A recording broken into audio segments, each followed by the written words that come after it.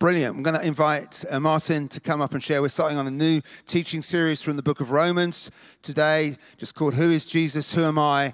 And Martin's kicking off in Romans chapter 3 this morning. Thanks, Andy. Good morning. Good morning. Thanks, Andy. That graphic that Sam created, he sent it to me. He said, "Do you think that's too much for this series?" I said, "Actually, that's perfect for this series." We're going through Romans. We're not going to be teaching in 5 weeks from Romans 1 to Romans 16. We need 5 years to do that. But each week, we're just taking a passage from Romans and trying to ask and answer that question. Okay, let's look at this. And who is Jesus? And who am I? From what God's word says here. And I'm going to start with Romans chapter 2 and just read a brief bit of chapter 2 because the heading for today is the human condition. And if you've read Romans chapter 1, 2, 3, and so on, you know, there's some pretty weighty words in there.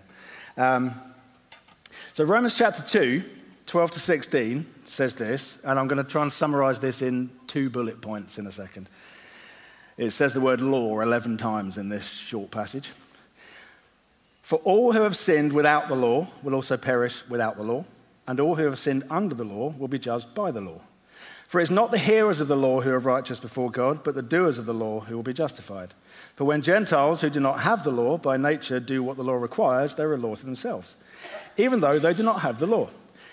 They show that the work of the law is written on their hearts, while their conscience also bears witness, and their conflicting thoughts accuse or even excuse them on that day when, according to my gospel, God judges the secrets of men by Christ Jesus.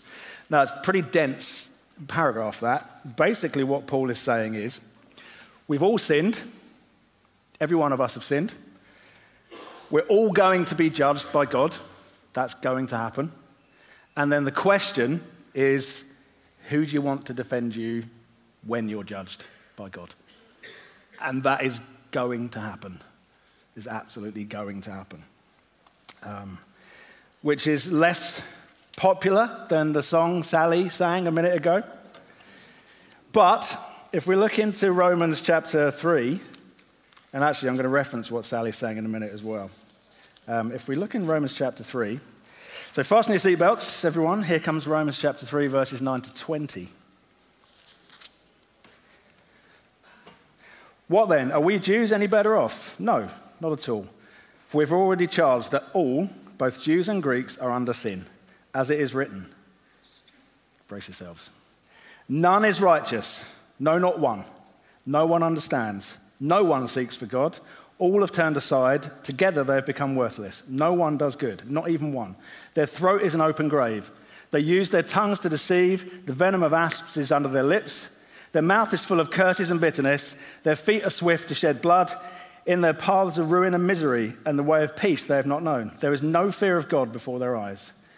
Now we know that whatever the law says, it speaks to those who are under the law, so that every mouth may be stopped and the whole world may be held accountable to God. For by works of the law, no human being will be justified in his sight, since through the law comes knowledge of sin. Now, if Sally had sung some of those words, how quickly you would have seen Andy shut her down, I don't know, fairly swiftly. But, and here's the thing, hugely uncomfortable words, because actually you can kind of go, is this really what God thinks of me? Is that what God, but Sally said these things, and Matthias said these things, and Andy said these things. Is this what God really thinks of me? Because that's what the Bible says. And then you go, no, that's not what God thinks of you. That is actually who you are. That is who your human condition is from when you're born onwards until you put your faith in Jesus, like you just saw Paul Huggins talk about. He was an armed robber. This is who he was. And then Jesus meets him in his prison cell. And you heard Nathan last week say, I was an armed robber when he got baptized. He was not when he got baptized. He said when he got baptized, I was an armed robber. And Jesus has saved me, and now I don't need to fear anymore because I know I've got a hope and a future. And I was this, I was these things, I was someone who wasn't righteous, who didn't seek for God, who turned aside, who's become worthless, whose throat is an open grave, whose venom of asps is under their lips, etc. You know, all these things are true of every single one of us. It's just true. It's a fact. This is us.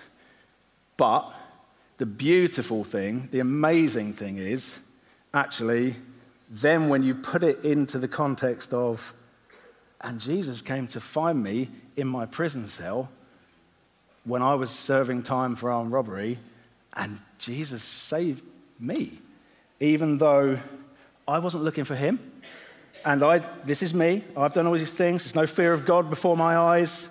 I've not known the way of peace. And it says here that every mouth will be stopped and the whole world held accountable to God, and I'm going to be judged by God.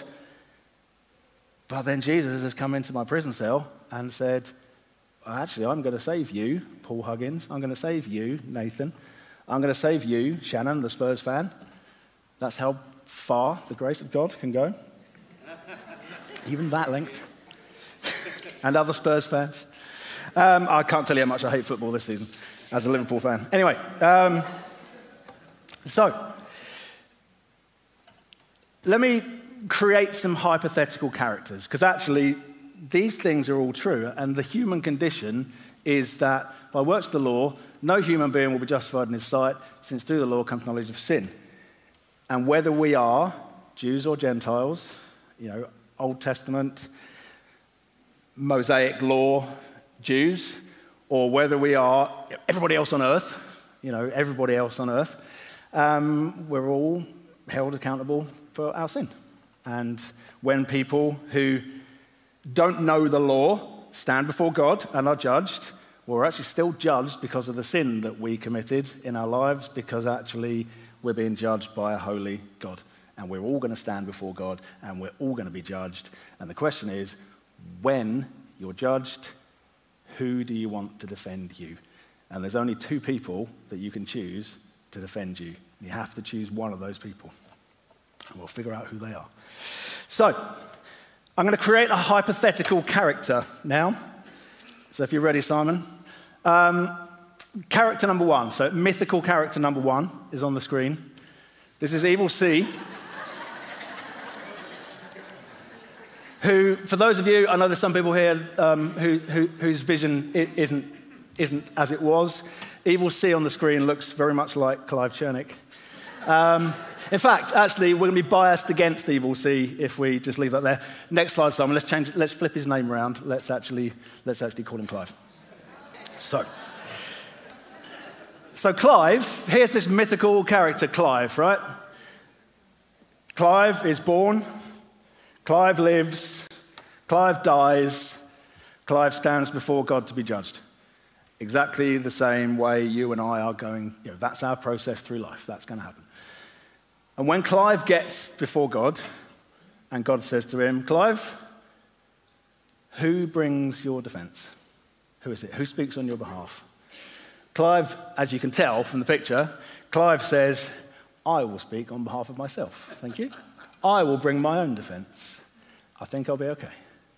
I'll finish my massive dessert, and I've suddenly found myself in the judgment room of God, and I will defend myself.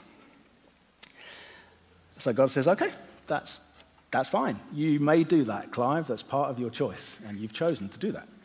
And we'll see what happened to this mythical character in a minute. If you go on to the next slide, Simon. So here's an actual person, not just a mythical person. Alex Murdaugh, who you may have heard of in the news over the past few weeks. He was a lawyer from upstate New York, from a family of lawyers.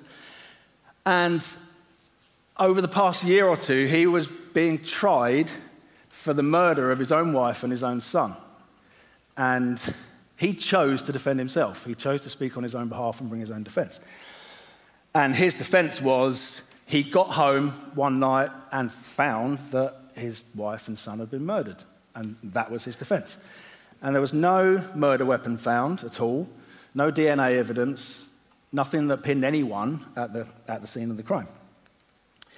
Except for one thing, and that was Alex Murdaugh's son had made a voice recording on his phone at the time of the murder, which placed Alex Murdaugh there. at that point. So when his defense came, and the judge said, okay, you're defending yourself, let's play the voice recording of what you did. And the voice recording proved he was the one that did it, and he was then given 2 consecutive life sentences for the murder of his wife and the murder of his son. And if you go on back to this slide of Clive. So Clive has chosen to defend himself. So God then says, okay, Clive, let's play the voice recording of your life. And let's just see what you did. Settle in, and we'll go through many decades, and we'll hear and see the life of Clive. And it's not too long before Clive's standing there going, yeah, I forgot I did that, and that, and that, and I might be able to get away with that, but actually not that, and that was a year or 2 that I'd rather no one remembered, and so on. Not forgetting that in Romans chapter 2, where we began, it says the secret things of our hearts will be revealed before our judge. And all the secret things, I don't mean to point at you, Clive, all these secret things of this mythical person, Clive, are revealed in the throne room of God, in God's courtroom. And at the end of the story, at the end of it, decades later, God presses the stop button on the voice recording and says, well, Clive, you have no defense. And that's just what happened. And that's it for Clive. And Clive chose to defend himself. And is it that God has set an impossible standard deliberately for Clive not to be able to meet? No. God is perfect. God demands perfection because he is perfection. He hasn't set the bar really high. He is the bar, and the bar is perfection. Can Clive ever reach that bar? No, of course he can't. Can any of us ever reach that bar? No, of course we can't. Could the Jews under the law ever reach the point they need to reach? No, of course they can't. None of us can, none of us will. And as Paul says, the law is there to teach us repentance, to show us that we can't ever reach the standard and we can't defend ourselves, and we won't have any way of standing before God and defending ourselves. It just isn't ever going to happen to any human being that's ever been born. And Clive finds out too late, oh, I thought I could defend myself, and it turns out I have no defense whatsoever. And that's that. And that's Clive. Another hypothetical person. Another hypothetical person. So if we go on, Simon. Right. Hypothetical person number 2. Andrew, let's call him. Andrew is born with a huge brain. Andrew lives. Andrew dies. Andrew stands before God to be judged.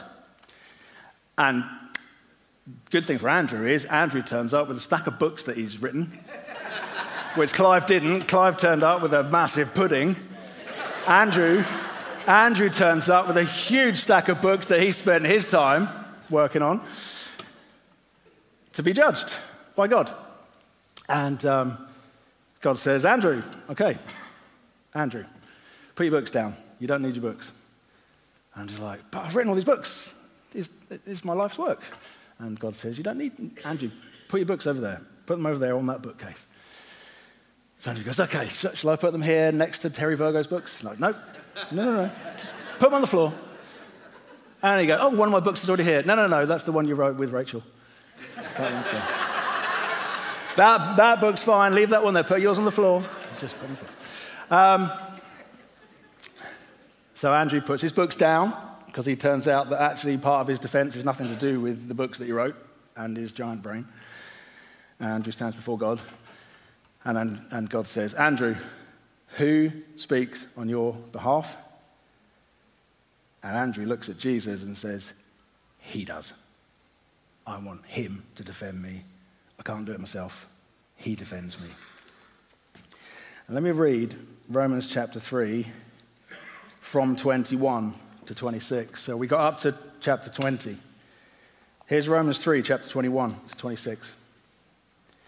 But now, the righteousness of God has been manifested, apart from the law, although the law and the prophets bear witness to it, the righteousness of God through faith in Jesus Christ for all who believe, for there is no distinction.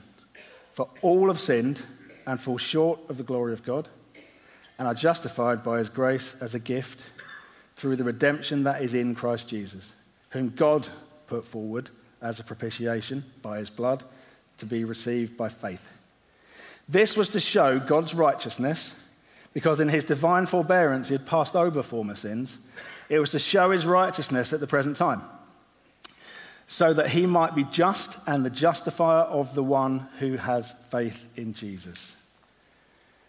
So go back to that picture of Andrew, Simon, please. So Andrew has turned up knowing that God is just, that God is going to judge him, and that actually perfection is the only way into God's presence. And Andrew figured out, unfortunately, where Clive didn't. Pointing at you again, I'm sorry, Clive. Where Clive didn't, I can't do this by myself. I need a saviour. When I stand before God, the chasm is so great, there is absolutely no way I can defend myself. And actually, as it says here, all have sinned and fall short of the glory of God and are justified by his grace as a gift through redemption that is in Christ Jesus, whom God put forward as a propitiation by his blood to be received by faith. And that's what mythical Andrew did in his life. And actually, that's what I was standing at the back during the worship time we were singing, and when people are raising their hands, effectively the people, which is amazing, what you're saying is, actually, when I stand before God and the question is, who speaks on your behalf? At 10 o'clock this morning, the answer would have been, I speak on my own behalf. By 11 o'clock this morning, the answer is, Jesus speaks on my behalf. He's the one that God put forward as a propitiation by his blood. I put my faith in him. I put my hand up and I say, yes, I want to receive forgiveness. Yes, I want to receive grace. Yes, I want to receive mercy. Yes, I know there's no way into the presence of God and into relationship with God unless it's through Jesus and his blood. And in the blink of an eye, you can put your hand up and choose to do that. And actually, if you didn't put your hand up at 11 o'clock to do that, 11:15, then you can do it again in a minute when we break bread. Because actually, when Matthias said, I promise you, if you, I forget exactly how Matthias phrased it, but she phrased it in a nice way, was, I promise you, if you choose to do this, you won't regret it. There's a flip side of that exact same coin, which is if you don't choose to do it, you will choose to do it alone. And you will one day be standing before God, and your answer, please, needs to be, I do it through the blood of Jesus, not by my own works. Because when Andrew then stands before God and God says, welcome, good and faithful servant. Welcome, Andrew. Be welcome. Go and get your books. Let's have a look at the books that you wrote. Because I want to reward you for what you did. I want to reward you for what you did in your life. And Andrew's going, but I thought it wasn't works. I've written books about it not being works, it's faith. And God says, yeah, you're not here by your works. You're here because you put your faith in Jesus, who I put forward as a propitiation by his blood, who chose to do it, who laid his own life down and who has authority to pick it back up. And Andrew, that's why you're here. And now I'm going to reward you for the things you did for me. Andrew's going, oh, okay. But to be honest, Lord, I pretty much sat in urban ground for 6 months at a time, drinking coffee, writing books, and it wasn't a hardship. That's okay, Andrew. I asked you to do that, and you were obedient and did it, and I'm going to reward you for doing it. Does it matter if Incomparable was the best book I wrote and all the others weren't quite as good as that? No. Doesn't matter. Does it matter that actually I forced my name onto the book I wrote with Rachel and she did it all really? It's like, no, it doesn't matter. I saw Andrew on Tuesday and he is fine with me. I didn't go word for word through it, so he may not be fine at this point, but he was happy that this was going to happen. And then Andrew goes, well, what about that book, what I wrote? That book What about the book that I wrote and then spent 6 months sitting in urban ground on sabbatical? It's like, that's okay, Andrew. Rest is good. I created you to rest and I created you to work. And when you rested on sabbatical, you were being obedient to me. And I'm going to reward you for that. So what? You're going to reward me for drinking coffee? It's like, I may be on theologically shaky ground at this point. I'm going to move through this bit. But the heart of it is, mythical Andrew is saved by his faith in the blood of Jesus, welcomed into the presence of holiness itself, and then amazingly, God says, and now I'm going to reward you for what you did for me while you were on earth, Andrew. Come in and enjoy eternity with me, which is entirely different to the eternity that mythical Clive chose. And just one more example. If you can go to the next slide. So, Jeffrey Dahmer, one of the most evil men to have ever been born. He was murdered in prison in the mid-90s, I think. He did inexplicable crimes. Don't Google him if you're unaware of him, because, awful crimes. And while Jeffrey Dahmer was in prison, before he was murdered, and actually he was murdered by his inmates who, by their own moral law of life sentences and horrendous murderers, went, we deem you not worthy of living, we're going to kill you, because actually our moral law is higher than yours, Jeffrey, and that's how skewed our own moral law is. Jeffrey Dahmer, while he was in prison, a pastor from a church in America was going in to share the gospel with him. And it turns out, or it seems that Jeffrey Dahmer, before he was murdered, genuinely came to faith in Jesus and repented of the things he'd done. And the pastor of the church, has gone on record, been interviewed and said, he did. He was a Christian. When he was murdered, he had repented. He was full of remorse. He had genuinely put his faith in Jesus and asked for mercy. And psychologists interviewed him as well.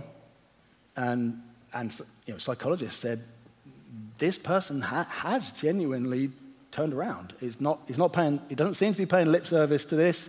He seems to be genuinely full of remorse, repentance. He's pleading for mercy from the people that he's horrendously sinned against, and quite rightly serving multiple life sentences in prison, because there's still a moral and a civil law to be judged by.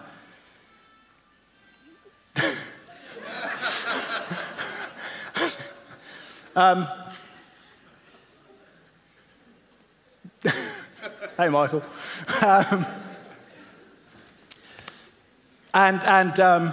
Totally lost my train of thought. Jeff Dahmer. Yeah, psychologists have said, this person has repented. He has put his faith in Jesus. And whether that is accurate or true, only God knows. He was murdered in prison, and only God at this point, out of any of us, knows what his eternal destination was. But to all intents and purposes, it seems that he genuinely repented and put his faith in Jesus before he was murdered. And one of the members of the church, of the pastor who had been going in to share the gospel with him, one of the members of the church stayed behind after one Sunday morning and talked to the pastor of the church and said, Pastor, if Jeffrey Dahmer is in heaven, I don't want to be there. I can't. And the thing I want to kind of land with really here is God's judgment is entirely fair. God's judgment is completely fair. If mythical Clive stands before God and the voice recording of his entire life is played, then the judgment of God is 100% fair. That's just true. And God's mercy, that can be offensive. And actually,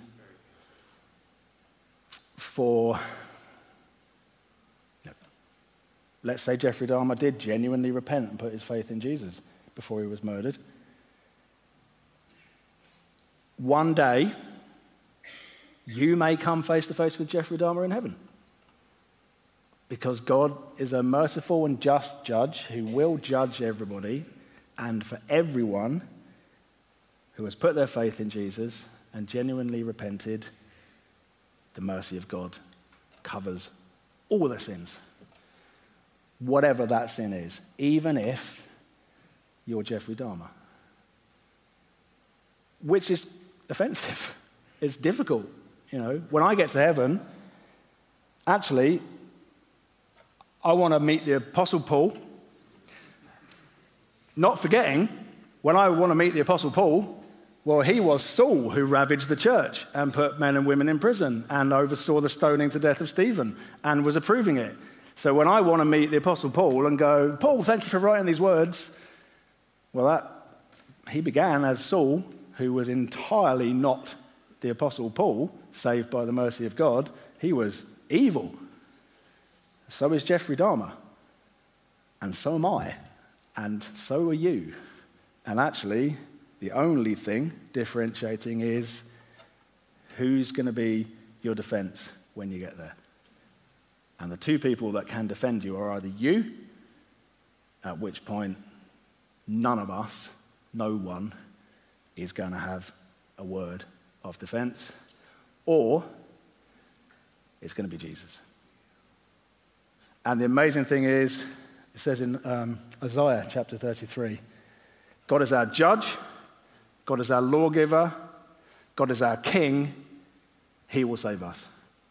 And the amazing thing, stunning thing, is the one who will judge us is the one who saves us. Our judge is our defender. Our judge is not only that, but our judge is the one who went, well, you are guilty, and I will pay the price. So when mythical Andrew arrives in heaven, actually, mythical Andrew should be judged guilty, because he is.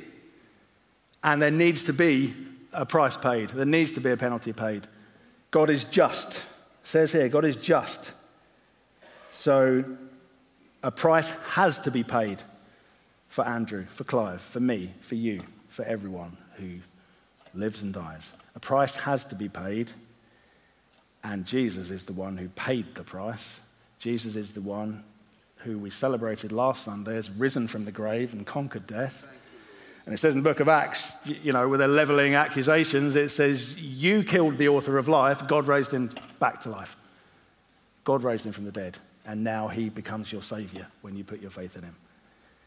So when you turn to Jesus and say, I want you to defend me, or you defend me, Jesus, not only is he going to give your defense, but your defense is going to be, Father, I've already paid the price for Clive's sin. I've already paid the price for Andrew's sin.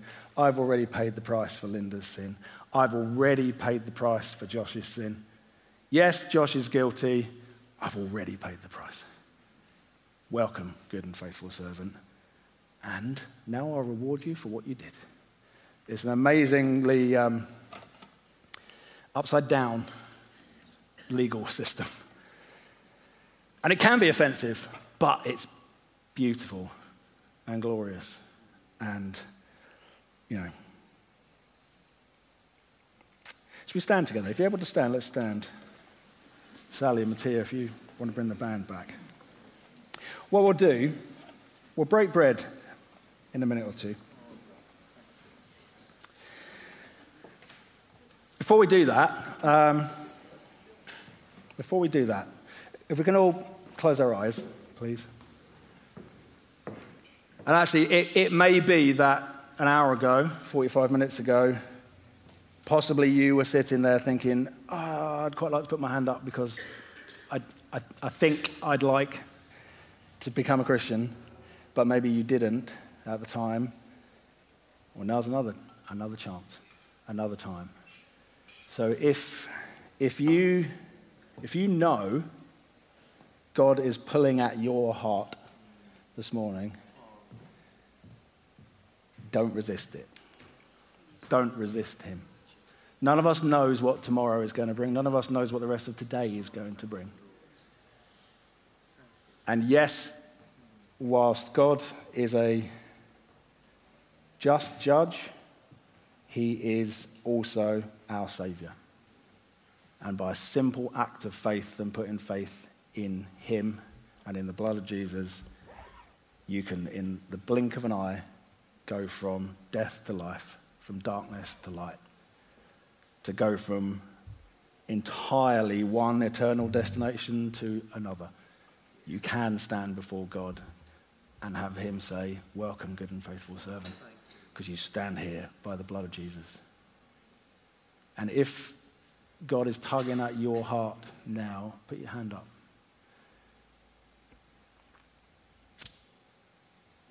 Because by your simple act of faith and obedience, you are saying, Jesus, you are the one that saves me. And every single human being on earth that's ever been born needs saving, and Jesus is the only one who can save. So keep your hands up if you put your hand up, please.